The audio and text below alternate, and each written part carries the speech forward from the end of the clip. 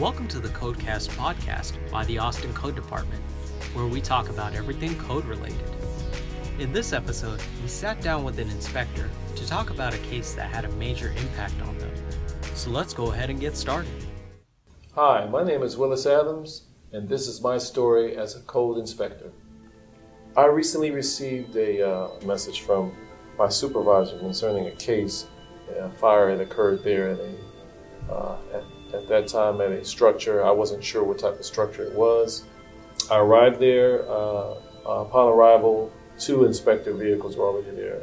Michelle Starks was one of the inspectors there, as well as Mark Allen. Yes, Mark Allen. Mark Allen apparently had received the case because a fire that happened the night before. Apparently what happened is that people had got into the bottom of the structure, the lower level. It's a pier and beam home at one time. Now it was a commercial business. It was a law office. They had been camping out underneath the back portion of the building.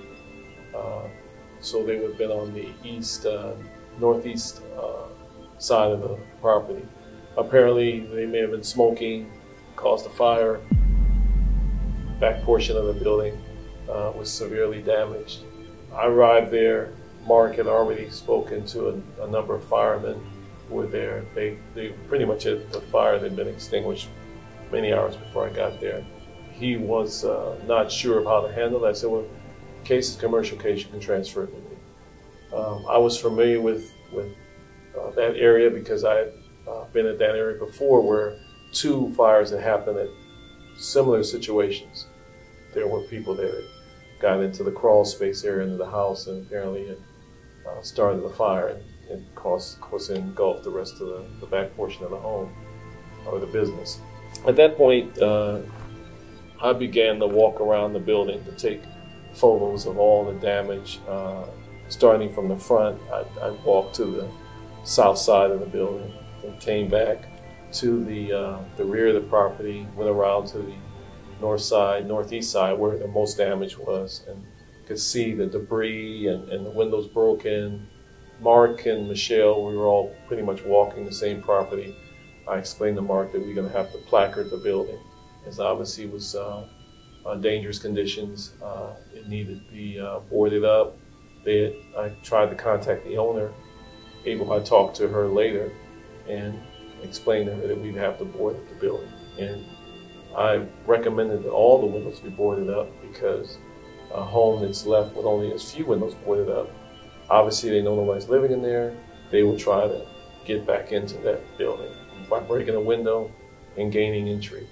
So she agreed with that, and so they pretty much boarded the front windows on the front side, which wasn't damaged, all the doors, and I taped off the back with precaution tape because going up the rear stairs to the back door, the framing of that the stairway landing was damaged. Those things were done to ensure that no one would try to enter back there, obviously because of the dangerous conditions that existed. I started documenting in the case all what I observed: number of windows broken, soffit damage from the fire smoke, the rear the northeast side of the structure, the crawl space area was damaged, broken out. The electricity was turned off, obviously. The meter wasn't pulled, electric meter wasn't pulled, but electricity had been turned off, so no longer the building was they couldn't operate in there. Eventually the owner of the building had the law office came over and started retrieving some of their materials. They weren't damaged, but taking things out that were important because obviously now they can't occupy the building, so they started removing things.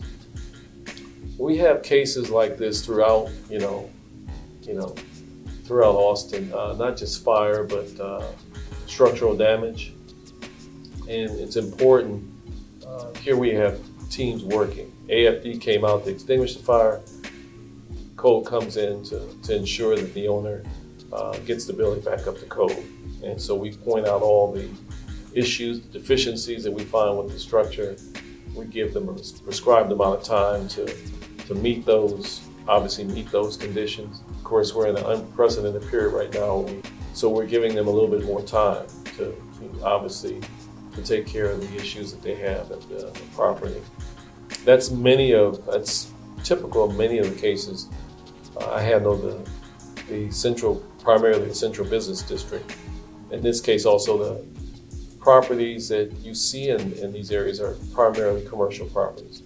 There are they're definitely mixed use, and so you'll see some residential properties as well. That home at one time, or that business, probably was a residential property before it got rezoned. As code inspectors, again, we are part of the safety department of the city of Austin. The other two departments, AFD, APD, we collaborate in a lot of stuff that we do. APD deals with individuals. AFD deals with actual structural damage in case of fire. We come in and do the enforcement part in terms of getting the buildings back to meet the city code. So our efforts are, we work as a team. And even within our own department, we work as a team. Residential helps out the commercial side helps out the residential side. And that's even if once we make initial inspections, we find out it's a residential property, we will find everything we can, whatever is wrong with the structure, turn over to the residential team, and they take it from there. And vice versa, they do the same for us.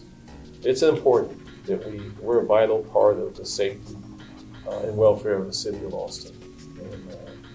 And all our departments are pretty much, within our code department, are vital to that.